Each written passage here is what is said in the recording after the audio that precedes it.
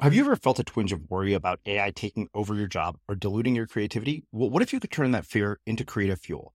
We've just published an amazing new ebook called The 4 Keys to Success in an AI World, and this is more than just a guide. It's a deep exploration into the human skills that AI can't touch, the skills that are essential for standing out and thriving, no matter how much technology evolves. We're talking about real differentiators here, like creativity, emotional intelligence, critical thinking, and much more. Inside, you'll find actionable insights and strategies to develop these skills, whether you're a creative person, a business person, or just simply someone who loves personal development. This isn't a story about tech taking over. It's a story of human creativity thriving alongside AI.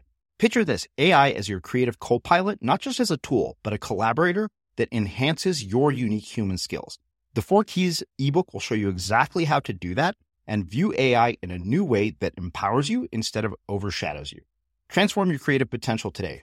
Head over to unmistakablecreative.com/4keys. Use the number 4, KEYS. That's unmistakablecreative.com/4keys and download your free copy. That's when I thought, maybe I could homeschool one day. That's when everything changed and I was able to have the space to dream and meet my goals and live my life and enjoy my family and have the brain space to think outside the box and think like, what do I want to do from here? Instead of like, oh God, how can I even get through this day? And that's the thing with motherhood, is that the message out there is total BS. And it's just very like, oh, motherhood sucks. It's so hard. Like, just drink all the coffee. We can't remember the last time we showered, but it's fine. Good moms have sticky floors and happy kids. And I hate it. It does not have to be that way. It's a total lie. And I think when mothers believe that and they buy into it, that's when the first mistake is made. And you settle into this like, oh, this is so hard, but like, it just is what it is. And we'll just keep surviving and we'll get through it. And I believe that every single person is created to live life well and full and joyfully and abundantly. And there's this idea out there that it's almost like mothers are an exception to that. And we're just like sloppy and braless and like just a total mess. And it's just a total crap show all the time. And I hate that because it's just negative and it's such a lie. It does not have to be like that. You can feel good, look good, be happy, enjoy your kids, want to be with them, and also have a thriving business or a thriving hobby, or thriving friendships and a great marriage. It can all be balanced. You're just spending too much time on your stuff. There's too much in your way taking up your time.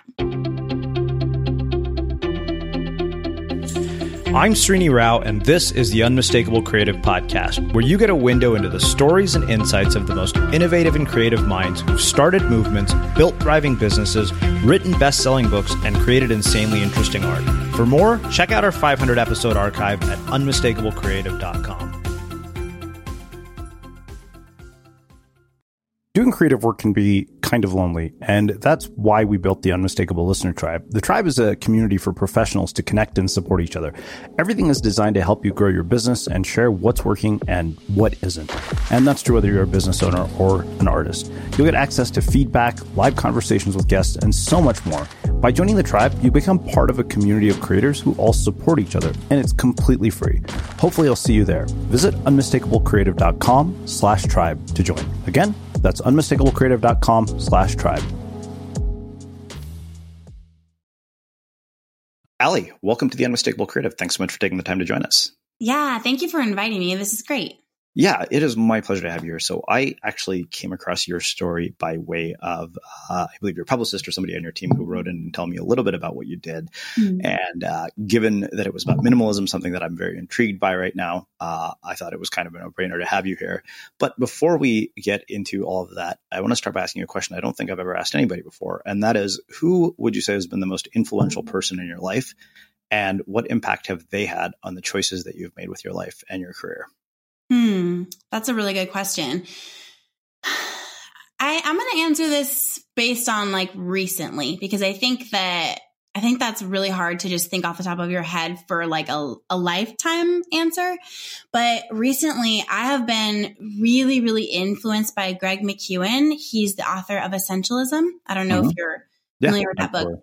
Yeah. And man, I think just something about being a mom of 4, homeschooling my kids. I'm really, really passionate about my marriage and keeping that different than everyone else's. And so that's, that's a lot of maintenance and just time together, running the business. I've got this company that's grown so fast. I've been kind of just falling backwards into learning how to be a boss and be a CEO and make sound decisions. Having these other families kind of riding on the success of my business. That book and the idea behind it of just kind of pushing aside the excess and asking what has to be done today, is so simple, but it has been profound for me and really, really changed my life and just given me permission to sort of say, pause, please, or, no, never mind, to different things in my life, and focus on what needs to get done. It's increased revenue by about 3 times what it used to be.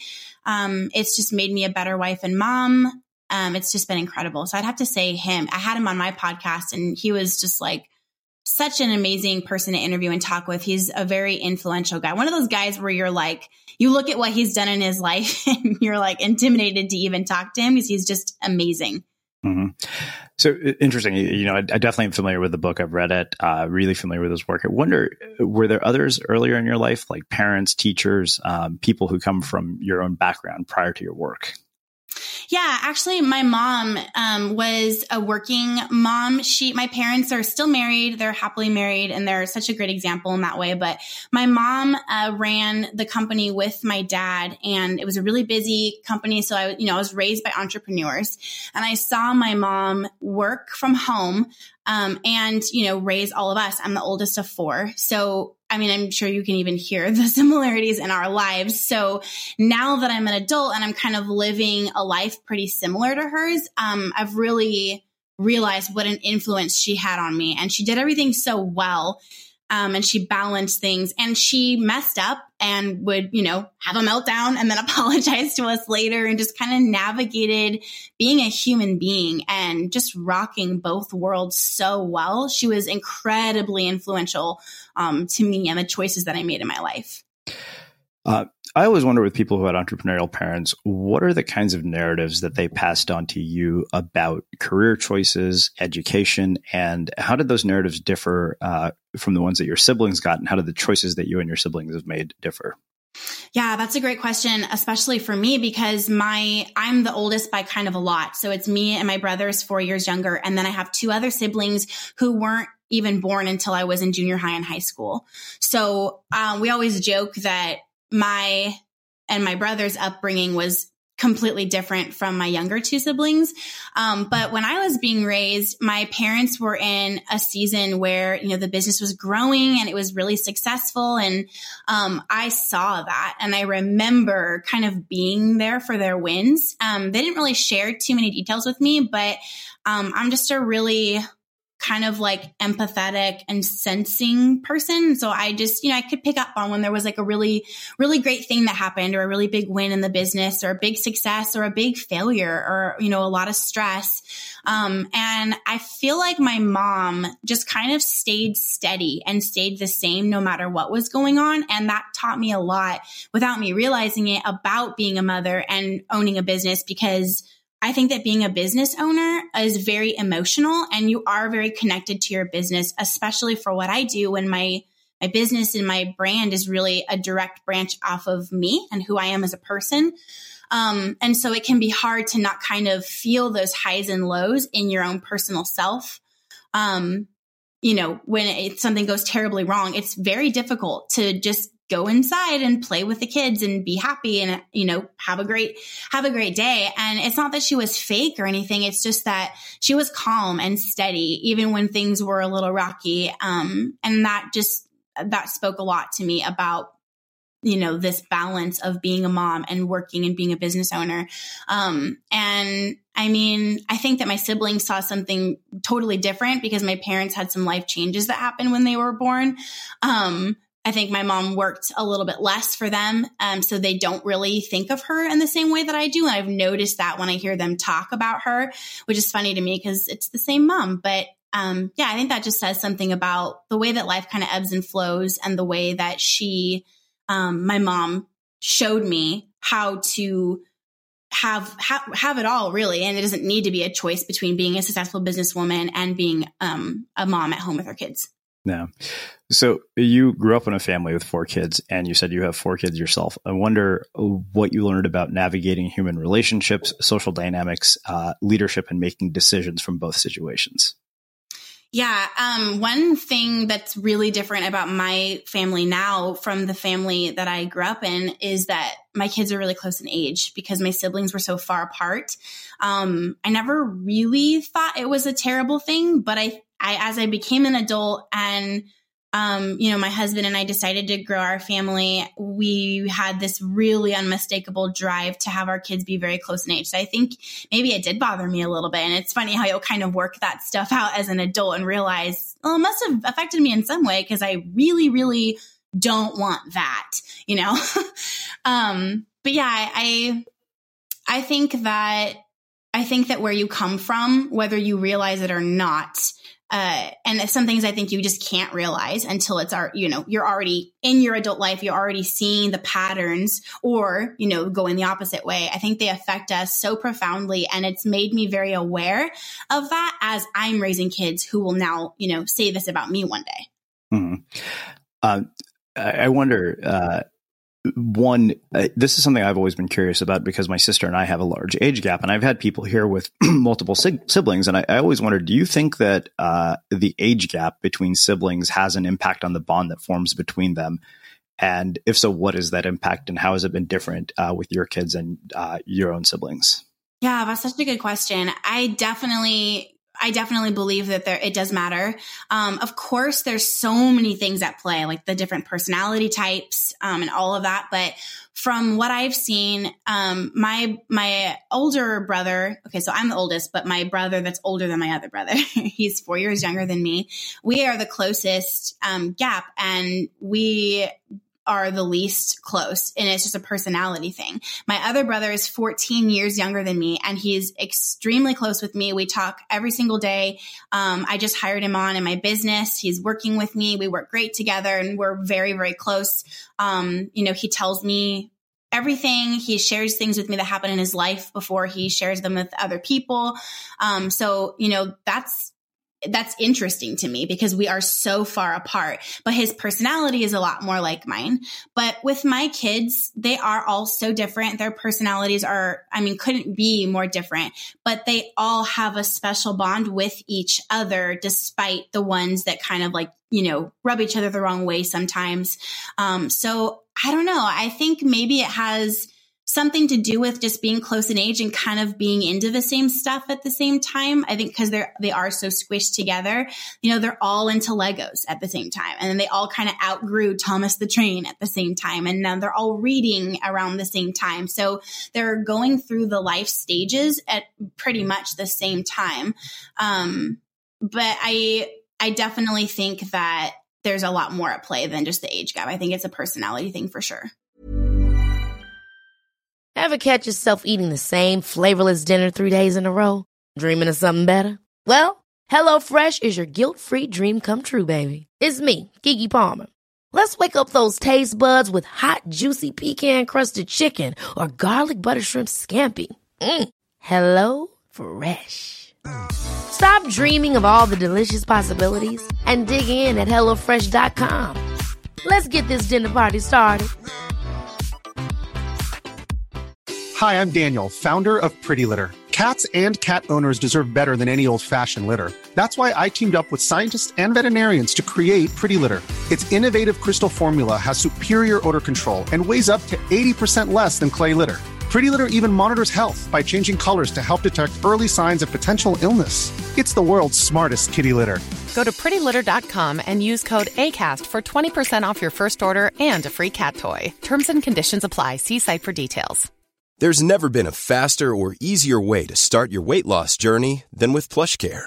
PlushCare accepts most insurance plans and gives you online access to board-certified physicians who can prescribe FDA-approved weight loss medications like Wegovy and Zepbound for those who qualify.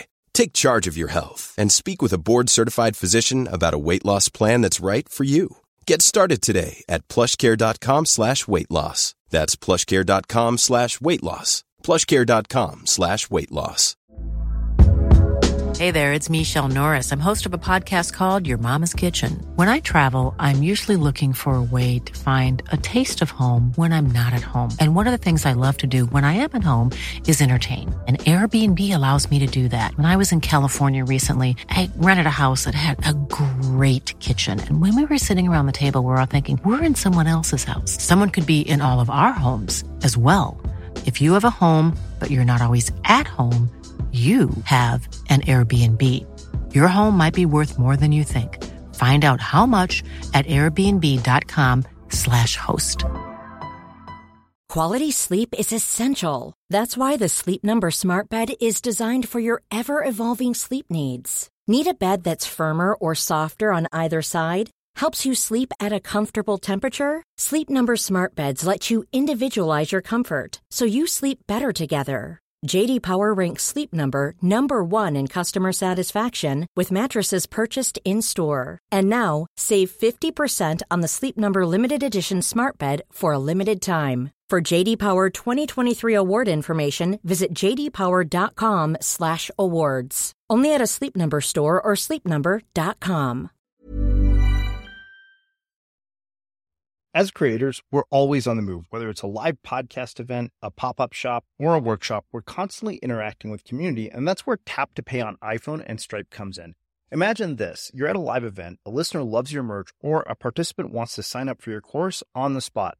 With Tap to Pay on iPhone and Stripe, you can accept their payments right there and then, right from your iPhone, so there's no extra hardware or no delays. Total game changer. It's not just for creators. Any business owner can do this. It's about making transactions smoother and much more personal, growing your business in your way. We've been using Stripe for our products and courses for a long time, and now with Tap to Pay on iPhone, you can take your business to the next level too. So visit stripe.com/tapiphone to learn more. Remember, folks, with Tap to Pay on iPhone and Stripe, your business is always at your fingertips. Yeah. I wonder what advice from your own experiences with your own siblings you've passed on to your children. We always say, when somebody treats somebody else disrespectfully, or if there's any, kids are kids. So no matter how you're raising them, every once in a while, somebody will do something wrong, or, make fun of somebody, or laugh when they shouldn't at something that somebody is saying, or, make somebody feel a negative emotion. And whenever we have that in our house, I just always kind of let it run its course and just say, guys, you're so close in age. Like, you are going to be in each other's lives for longer than Dad and I will be, hopefully, if things go how they usually do, or how we hope they will, then you guys need to love each other and not treat each other like this. Things, boyfriends, girlfriends, friends, other people are going to kind of come and go. And this is family, and you guys really matter to each other, and you need to treat each other that way. And I feel like we've said that since they were babies and toddlers, and it really has stuck. And now they'll repeat it to each other. Like, if one of them gets their feelings hurt, they'll say like, hey, no, don't say that to me. We're going to be friends forever. Like, we need to love each other. And it's really, really, really cool. I totally credit just giving them that in their little brains from a young age to their really close bond right now. And the fact that, we do school at home and they're together all the time. Yeah. Well, there's no way I was going to not ask you about the whole homeschooling thing, because I've always been very curious about how people are educated. So one, what prompted your decision to homeschool your kids? So just being totally honest, I had no desire to homeschool. It doesn't really fit my personality type. I get, easily frustrated, and I wasn't going to do it. But my husband and I worked really, really hard to get out of the normal, 9-to-5 kind of schedule routine. He used to have like a really regular job that wasn't, it was called a 9-to-5, but it was really like a 6 a.m. to 10 p.m. He worked all the time, and we were separate all the time. And we had kind of this, pretty normal American stay-at-home mom, working dad dynamic. And we hated it. And we had planned for years to get out of it. And so when we finally did, through the business that I have now, we found that school kind of just kept us in that rhythm. And we were always taking trips when everybody else was taking trips and not really fully experiencing the freedom that we had worked so hard to obtain. So we had kind of dabbled in homeschooling a little bit when my daughter was being bullied when she was really young. But, kind of put everyone back in school pretty quickly. And we just decided to go all in. So we started homeschooling, and it has been such an adjustment, but such a beautiful experience and so good.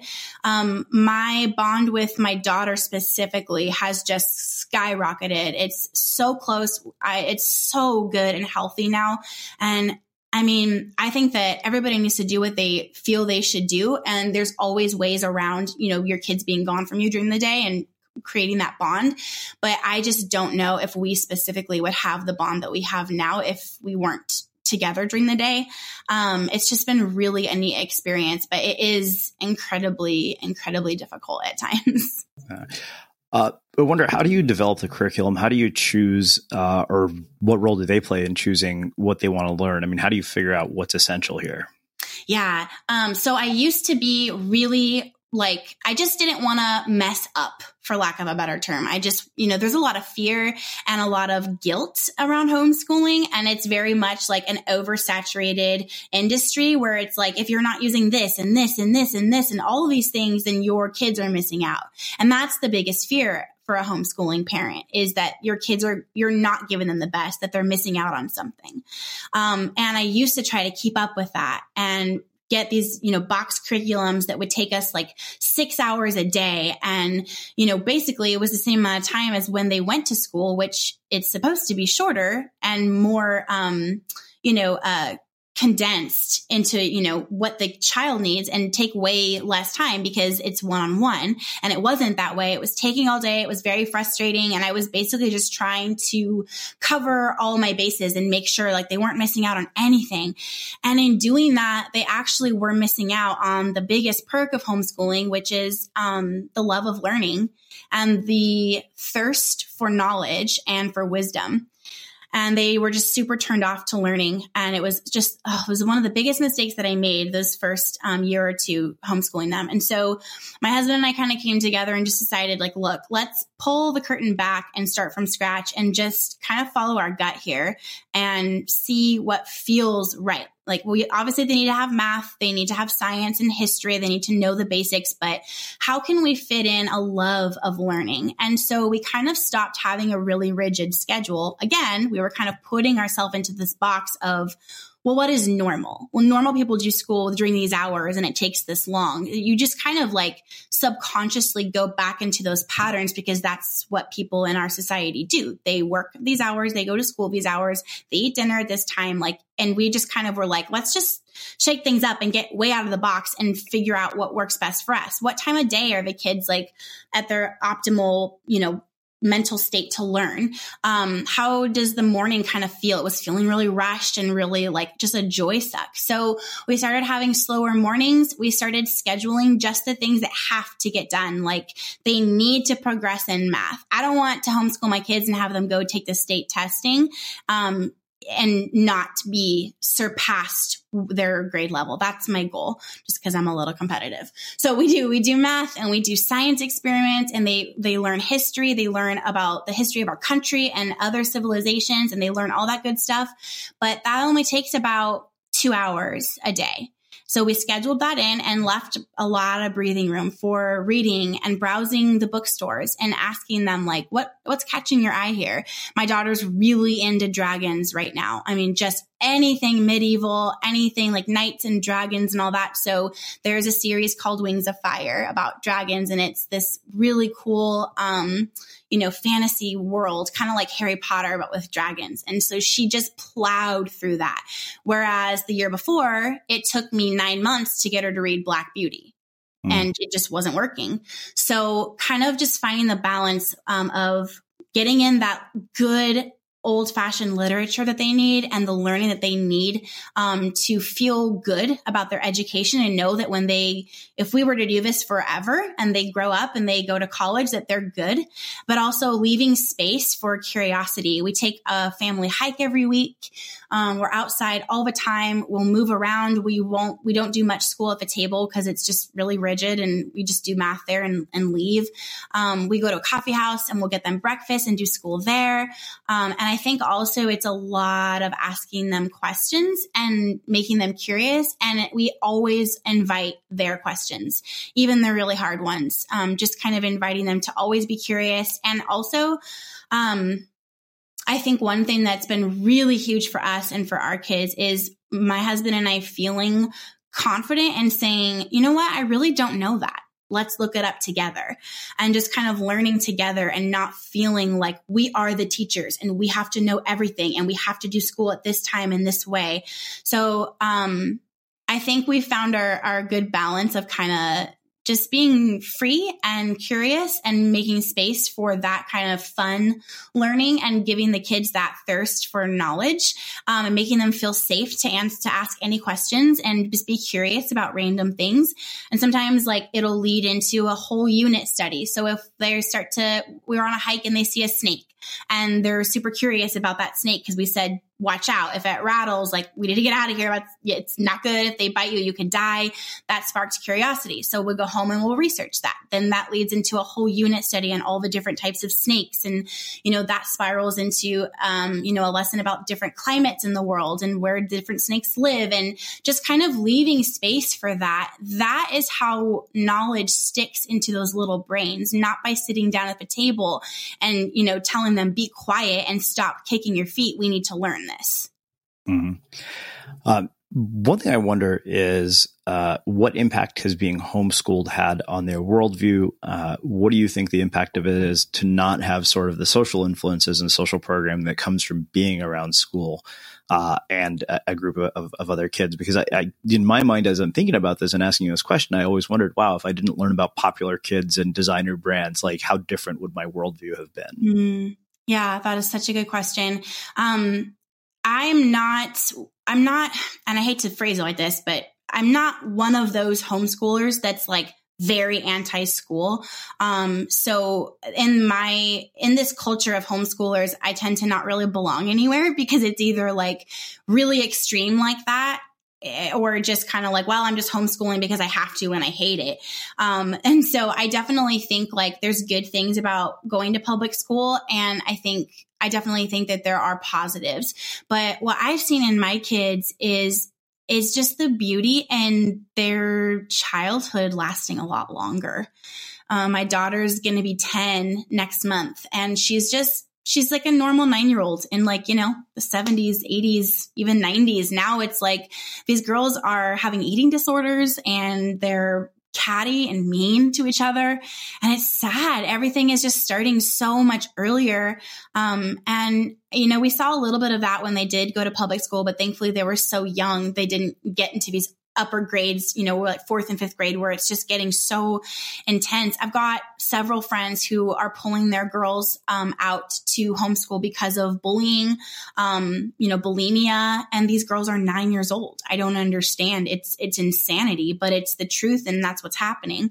And I think too, in terms of their worldview, we are Christians, and I was raised a Christian, but I have a really big problem with the Christian homeschooling atmosphere. If I can be so bold as to say that I really hate it, because it's very closed-minded. It's very, we don't even tell the kids there's other things out there. This is it and that's it.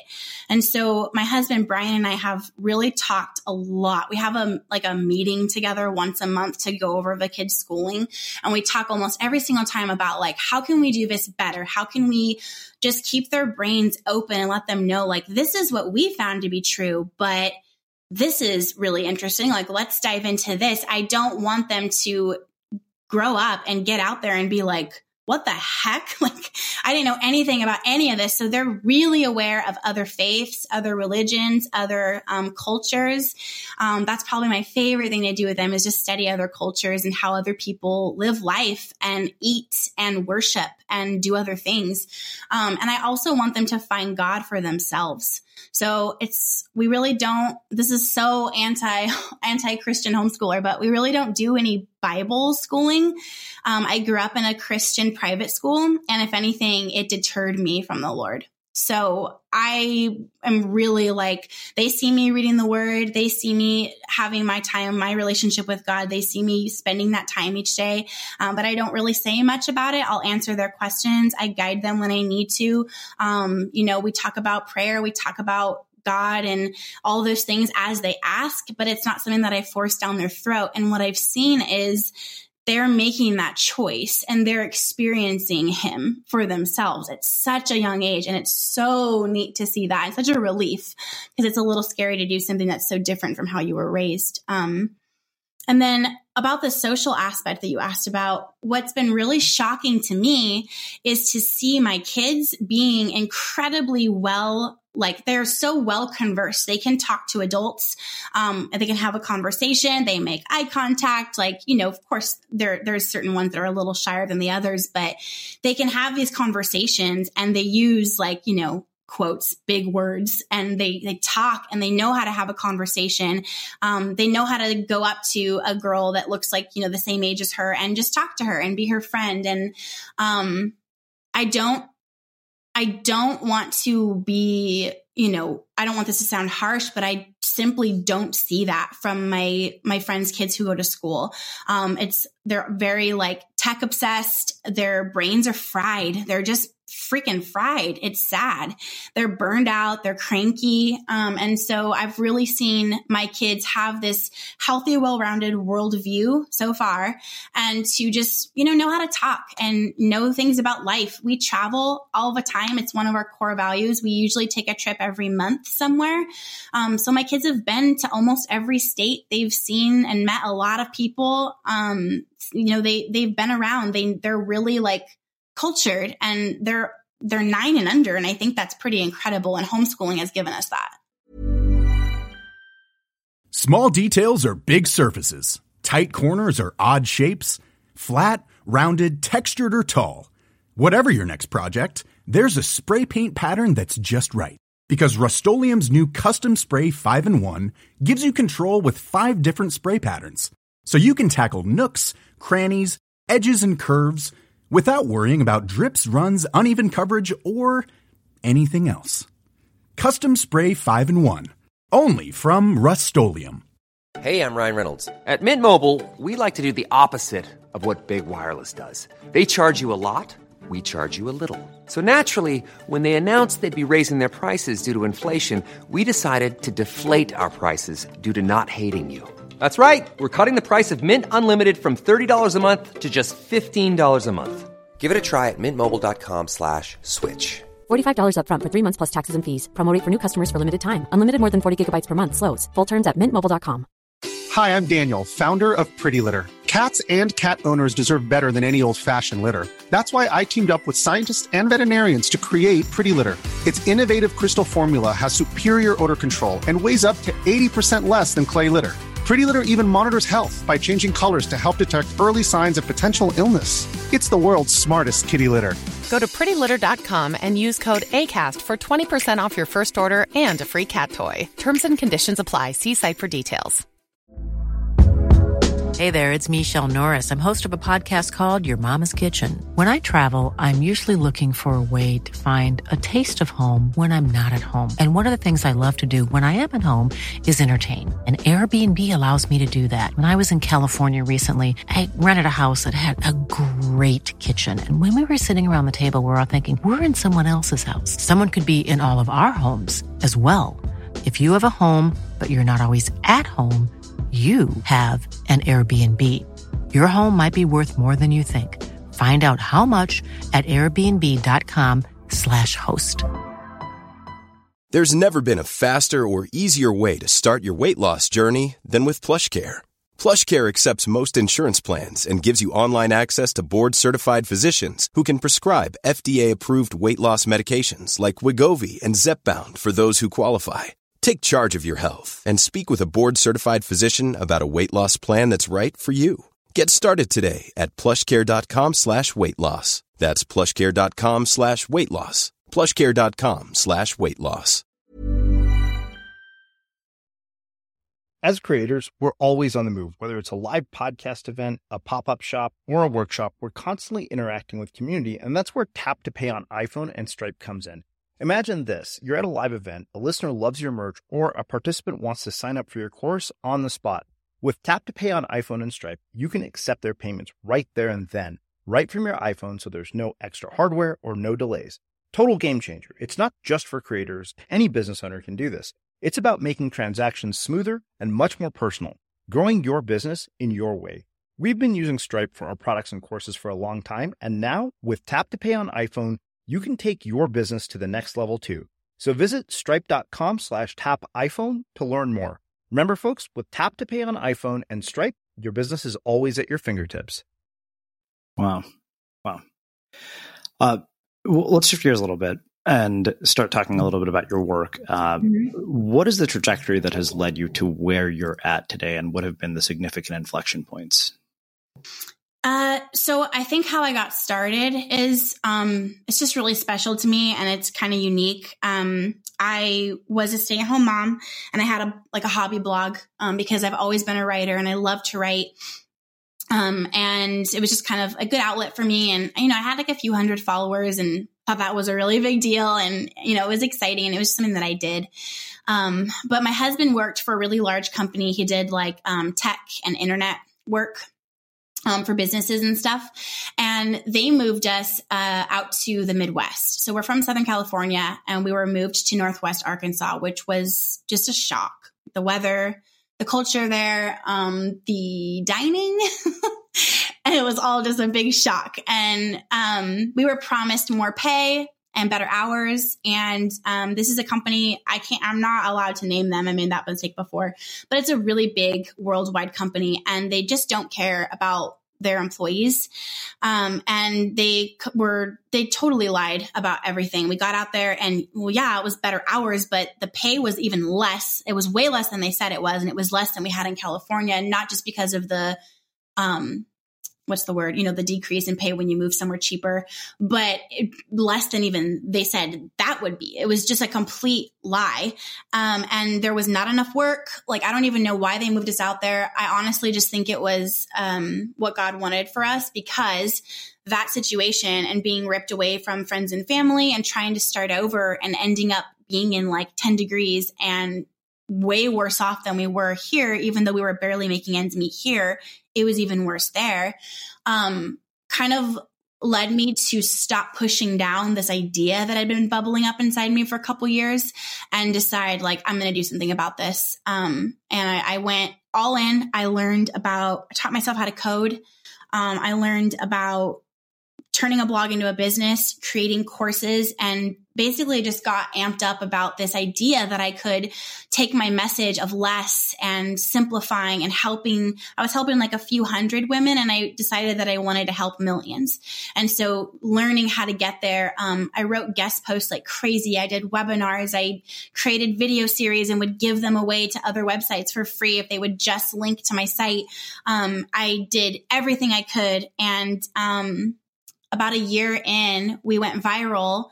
That was in 2016. And we were actually, the article that I wrote was trending above the first Hillary Trump debate of that election, which was insane. And such an honor. It was so amazing to see that happen after like all that hard work. And so after that viral article, things started coming in. We were on Jenny McCarthy's show, Good Morning America, the Today Show, Huffington Post, all of these, big media outlets. And that kind of kick-started the business. I went from having about 500 people on my email list to 25,000 overnight. And we went from having like negative $100 in our bank account to 25,000 also overnight. It was an experience that I will never, ever forget. And that kind of like jet launched the business and the success that it is now. Yeah. Where did this whole idea of living with less come from? It came from me and my story and my motherhood. Back before we had moved to the Midwest and all of that happened, we didn't even have our last baby yet. I was just really overwhelmed. I definitely had depression. I will kind of struggle with that. It's just part of who I am. And I was in this dip really bad and just I felt like I was the only mom in the world that couldn't get it together.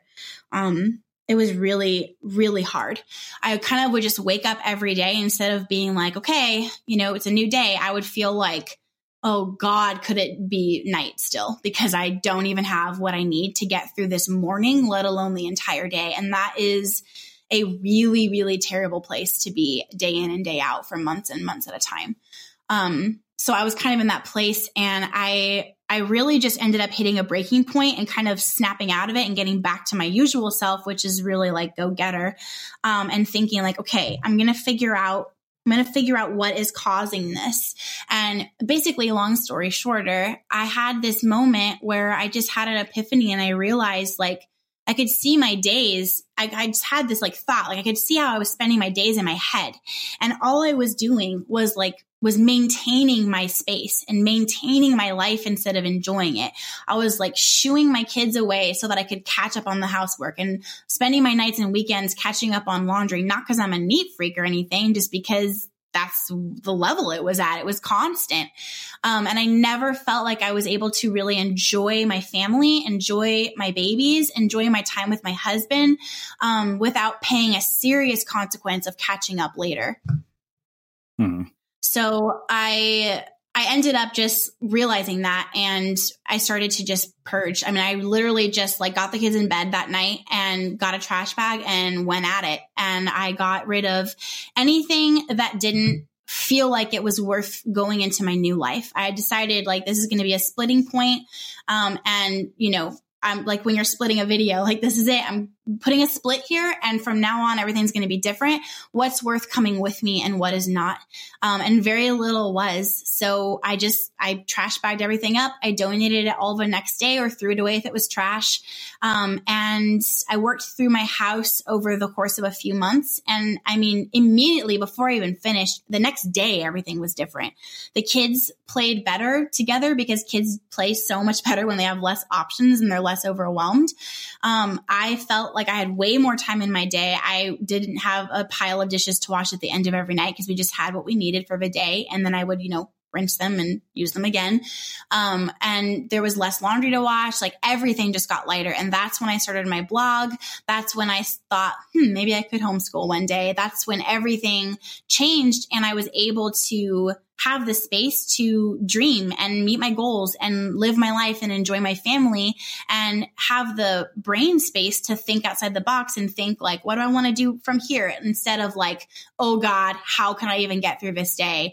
And that's the thing with motherhood, is that the message out there is total BS. And it's just very oh, motherhood sucks. It's so hard. Just drink all the coffee. We can't remember the last time we showered, but it's fine. Good moms have sticky floors and happy kids. And I hate it.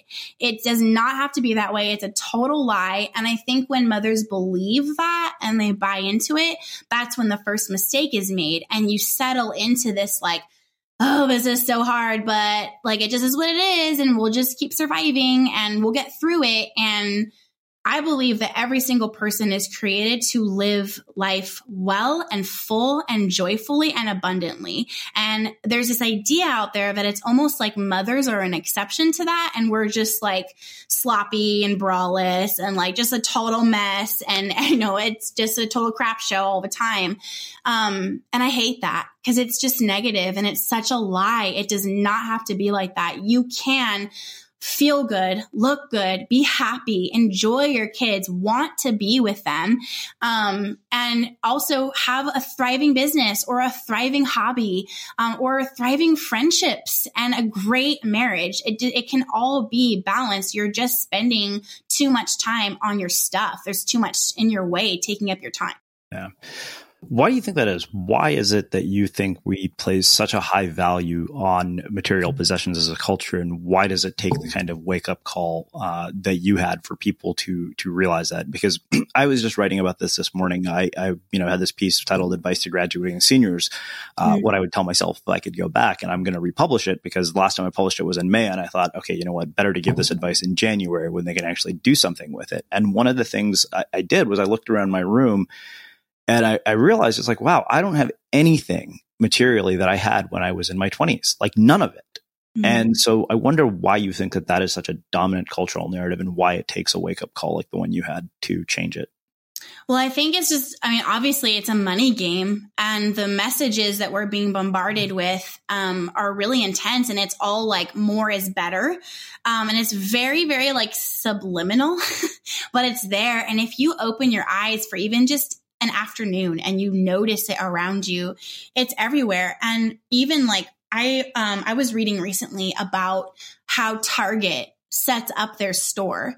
And it sounds kind of weird, but I almost got kind of emotional and teary reading about it because it's kind of sick. Like they spend so much money on people who professionally deceive and place things in certain places to where you're not even thinking about it and you're just buying junk. And that's where they spend most of their money, is just on the layout and on the science behind, well, how can we get them to grab more? And they put things like the deodorant that you walked in for way in the back of the store. So you're walking through all these other things first. I would encourage anyone that's listening to this to look that up, because it's really eye-opening, and it's just this deception game. And there's nothing wrong with having things that make you happy. Like I loved interior design, and I love having a beautiful home. My style is really like kind of modern and bohemian. So there's lots of little things everywhere that make me really happy, and layered rugs and things like that. But it's all stuff that goes into the flow of, this is where I school my children. This is where I work, where I create, where I provide for my family, and I need to love being here. It's not about just materialism and stacking up stuff for the sake of, look how much stuff I have. Look how nice this is. Look how beautiful and perfect everything is.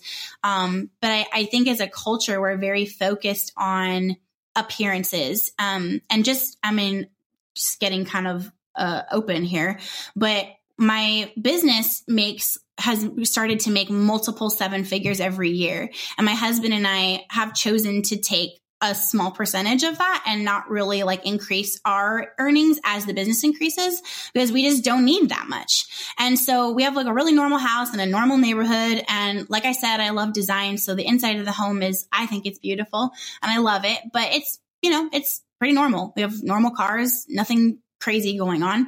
We spend our money on experiences and travel with the kids. And so many times there's like an underlying tone in conversations with people. Like we love to host things. So we have like people come over from church, and, I have a book club and all this stuff going on at our house. And so many times the conversations will be like, how can I put this without thinking of an example? Basically like, oh yeah, like, well, I know you're not doing this well, because if you were, you would have a mansion up in Bear Creek over here in Temecula in the hills, and you don't. So maybe one day that'll happen. You know what I mean? Like this kind of underlying tone of like, you see what somebody has and you label them. And if you're rich, then you spend your money on a big house and a fancy car. And if you're not rich, you don't. And if you say you're rich, but you don't have those things, you're lying. And it's this weird game, especially in what I do and meeting other people who, make what I make and do what I do. It's like this weird dichotomy of like, I don't know. It's just a weird game people play where it's like, well, I have this, so I drive an Audi. So obviously, it's everywhere. And it's just so weird. And it's a game that I used to want to play because I used to be poor, and I like that I'm not anymore, but it's just so pointless. And I think that because of things like that, as a culture, we're just driven to showing what we have, or if we don't have it, setting up a facade that shows we have it even though we don't. And that's why everyone's in debt. And we've got so much stuff. Our houses are like upwards of 3,000 square feet. And we also have storage units. Some people have multiple storage units. It's out of control. Yeah. Well, my parents' garage always reminds me of that. So this actually raises a question. You mentioned earlier going from sort of 500 followers to 25,000 subscribers to multiple seven figures. So we're talking about metrics, which makes me really wonder, how do you measure your life? Honestly, it's by how I feel. Right now we're having like really great success in the business, but I've just really felt like my mental health is slipping, and I've kind of been going back into a lull, and I'm not taking good care of myself. So to me, that is not a win. It's just not. Yeah, it's great to increase revenue. It's great to be able to give more. It's great. But at what cost? It cost me sleep. It cost me peace. It cost me being really stressed. It cost me missing out on my kids' karate lessons a couple of times in the last couple months. And that makes me super sad. So what was that all for? And so that's, to me, kind of a check-in of like, great, I'm glad that we have that and that happened. But if I could do it over again, I would not. It's better to just stay where we were. And because I'm so competitive and I'm so numbers driven, and I love increasing and I'm always working on something, it's hard for me. It's hard for me to check myself before I wreck myself and kind of step back and say, what is this going to cost me? Can I do this while still maintaining good mental health and good relationships? It's fine to have seasons where work is a little more prominent than family and vice versa. But if you're not ready for that, if it's not a good time, I'm learning to say no, thank you, and wait and just take better care of myself. So I think I'd have to say that I measure my life based on how I'm feeling and what's the health of my marriage like, because my marriage is the foundation of our family. And what's the health with my relationship with my children, and how am I feeling? If I feel really tired, something's off, you know? Mm-hmm. Yeah, this is the reason I asked this is, we recently had a guest named Will Storr here who wrote a book called Selfie, How We've Become So Self-Obsessed and What It's Doing to Us. And a lot of the research was extremely disturbing. Sort of this idea that if you don't have 100,000 followers, or you're not famous like Beyonce or Steve Jobs or Oprah, you've effectively failed at life. And that seems to be the underlying message, I think. And I think the impact of that, which I happen to agree with him, is incredibly toxic. Because you can read a website like Medium every single day, and it's littered with what I would call success porn, some of which I've probably written myself. And so I wonder, when you experience the kind of sort of drastic shift that you have from, sort of lingering obscurity to suddenly being really famous, how do you remain detached from that? And also being, the competitive person that you are, how do you keep your ego out of it? Yeah, that is such a good question. And honestly, it's just such a process. It's constantly checking in. In the last year or so, I've taken up meditation every morning, and now I'm up to doing it for like maybe 30 minutes to an hour, depending on the day. And that has been really, really huge for what you just asked. Just kind of knowing where I'm at, knowing myself, realizing my motives, making decisions for the day. Like, you know what? I really don't like where my heart is at in doing this live or doing this feature. I need to either just kind of check myself and get my headspace in a different place, or cancel it. Because I think the worst thing that I see in being in the industry that I'm in, being, quote, connected and hanging out with these other people, I see they're not good people. And unfortunately, most of them are like Christian leaders and authors, and they're preaching all this stuff and talking about, self-care and, keep going, you can do it, and all these positive things, but they're awful people. And when I meet them, it's very, very clear. And I know that's a powerful thing to say about somebody, but it's very clear. You're not what you say you are. And it's like the fame goes to their head, and that has got to be the most unattractive quality on the planet, because it's just like the ego is it's so there, and it's so big, and it's so unattractive. And so because I am so driven and I'm so numbers motivated and I love growth and I'm always trying to increase things, because if I increase, then that means that's more women getting my message. So I try to focus on that part of it. I have a sign in my office that says 1 million people over $1 million. And it just serves as a reminder, like, yes, $1 million. Great. We need that. We need to help the world and save women from sex trafficking and give to these organizations that are doing that and provide for our employees and for ourselves and our future. But $1 million means that, I mean, divide that by the prices of my course. Like, that's a lot of women who now have hope and a way to get out of the muck and get into a lighter lifestyle. So I think the biggest part is just meditating and focusing inward and what's going on with me and what are my motives for the different things that I'm doing, especially if it's going to be something that feeds that in me, like a really big television feature, or like an honor or like a award or something like that. Always having to check in and just stay humble and really intentionally do that. And then remembering, even with the big goals, like, yes, the email list size matters because we can project income from that and just, figure out how much we'll make on each launch. And that matters, but not to focus on the number of dollars and the number of people, but focus on how many of them are going to create change in their lives by getting enrolled in my program. And I think that's what the best thing is about having a business that is like purpose and heart centered. Mm-hmm. Yeah. The reason, that came up in my mind is one of my oldest friends and a former business partner. He and I were talking about friends of his wife that are like YouTube celebrities. And so he's like, these are terrible friends. Like he said, they don't reply to text, but they'll reply to strangers on the internet via Instagram and talk about, the various things you're talking about, like self-love and self-care. And I'm here for you. And yet the people that they actually know in their real lives, they're flaky as hell with. Yeah. Yeah. It's so true. And oh my gosh, God forbid that ever be where I go on this path. But I have to say too, that it is so hard because it's a weird, like the internet is so amazing, but it's given us this new weird thing where your life is on display and you can control how much of it you share and how much you don't, which I think is really the key to staying healthy in this. But it is so weird. Like my life and my family, my kids, how I'm raising them, how we live, what our house is like. That's my brand. That's my business. It's the lifeblood. So when I share that and I'm open and I share like, this is what we're doing today, or here's how I structure my schedule. When I share those things, business increases. People trust me. It builds the know, like, trust factor. I need to do those things.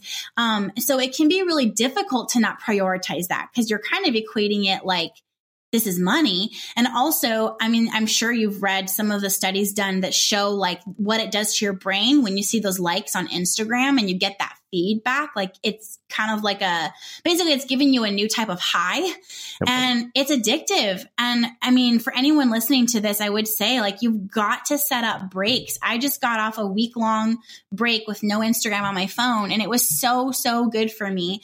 Just realizing how often I felt the urge to pick up my phone and capture something instead of being in it. Just kind of that wake up call, like fast from the things that you need to do, but you don't always need to do. The world's not going to end. Like revenue's not going to stop if you just take a break, especially YouTubing. My God, so draining. Interesting. Yeah, it's funny because we just had Cal Newport here to talk about his book, Digital Minimalism. And Cal has been a vocal critic of all things social media and questioned the utility of it, as I have as well, more and more, especially now that I've been off since the beginning of January. Like I haven't had a single Facebook status update or, Instagram post. And what I am finding is that the value of it is beginning to be really questionable to me. And I'm beginning to see that maybe this isn't essential. We started out talking about essentialism. And it's becoming very clear to me that this doesn't need to be an integral part of everybody's life. And the fact that it's becoming much, much less a part of my life is making me a much happier person. Absolutely. So the people that are on my team are always like, please stop saying that in interviews, but I'm always going to say it. I'm not on Facebook at all. I have a team of people who on my Facebook page where it's more public and people are new and they're, it's weird if they're like, who's this random person commenting? I thought I was on Allie's page. They'll be my voice and they'll encourage people and talk to them and say, hey, you can come over here to this group if you need this. And they run my admins are paid to run my groups. And people know that in there, like I'm not in there. I just don't spend time in there and I can't. Facebook drains me. Oh my gosh. I hate Facebook. I don't even have it on my phone. I use a third-party app to do live streams when I need to.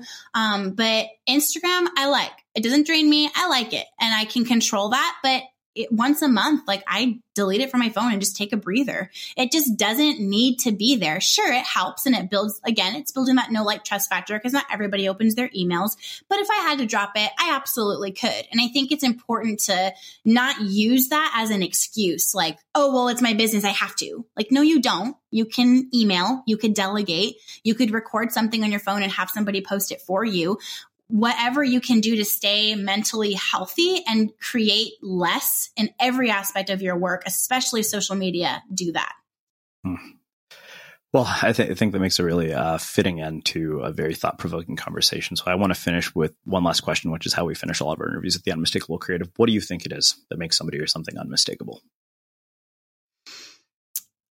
I have to say, just having everything that you do in your life, everything that you say to the people that you love. And if you are, in any sort of platform, which I think we all are, I think people think platform means you have like tens of thousands of people, but even if you have 100 or 50, like that's a platform. I think letting everything that you say on there and that you put out into the world coming from really, where are you? Like really, what are you learning? What are you going through? What are you figuring out right now? And the internet giving us the gift to share that with people is huge. And it's all for nothing. If it's fake or if it's what we think we should say, or we stole it from somebody else, it's where are you right now and what are you learning and how can you put that out into the world to encourage somebody who's going through that as well and really be your authentic self. Amazing. Well, I can't thank you enough for taking the time to join us and share your story and your insights with our listeners. Where can people find out more about you, your work, and everything that you're up to? Yeah, I think just heading to my website, it's just alliecasazza.com. You can kind of choose your own adventure there. And if you need help decluttering or simplifying, or you just feel heavy, that you can get some free resources there. Or follow me on Instagram because that is where I do show up and you can kind of see day-to-day stuff there. Awesome. And for everybody listening, we'll wrap the show with that. Thank you for listening to this episode of the Unmistakable Creative Podcast. While you were listening, were there any moments you found fascinating, inspiring, instructive, maybe even heartwarming? Can you think of anyone, a friend or a family member who would appreciate this moment? If so, take a second and share today's episode with that one person because good ideas and messages are meant to be shared. Hi, I'm Daniel, founder of Pretty Litter. Did you know cats tend to hide symptoms of sickness and pain? I learned this the hard way after losing my cat, Gingy. So I created Pretty Litter, a health monitoring litter that helps detect early signs of illness by changing colors, saving you money and potentially your cat's life. Pretty Litter is veterinarian developed, and it's the easiest way to keep tabs on your fur baby's health right at home. Go to prettylitter.com and use code ACAST for 20% off your first order and a free cat toy. Terms and conditions apply. See site for details. Ever catch yourself eating the same flavorless dinner 3 days in a row? Dreaming of something better? Well, HelloFresh is your guilt-free dream come true, baby. It's me, Keke Palmer. Let's wake up those taste buds with hot, juicy pecan-crusted chicken or garlic butter shrimp scampi. Hello Fresh.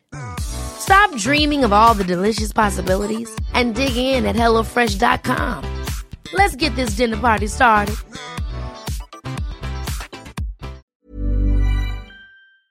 Have you ever felt a twinge of worry about AI taking over your job or diluting your creativity? Well, what if you could turn that fear into creative fuel? We've just published an amazing new ebook called The 4 Keys to Success in an AI World, and this is more than just a guide. It's a deep exploration into the human skills that AI can't touch, the skills that are essential for standing out and thriving, no matter how much technology evolves. We're talking about real differentiators here, like creativity, emotional intelligence, critical thinking, and much more. Inside, you'll find actionable insights and strategies to develop these skills, whether you're a creative person, a business person, or just simply someone who loves personal development. This isn't a story about tech taking over. It's a story of human creativity thriving alongside AI. Picture this, AI as your creative co-pilot, not just as a tool, but a collaborator that enhances your unique human skills. The 4 Keys ebook will show you exactly how to do that and view AI in a new way that empowers you instead of overshadows you. Transform your creative potential today. Head over to unmistakablecreative.com/4keys. Use the number 4, KEYS. That's unmistakablecreative.com/4keys and download your free copy.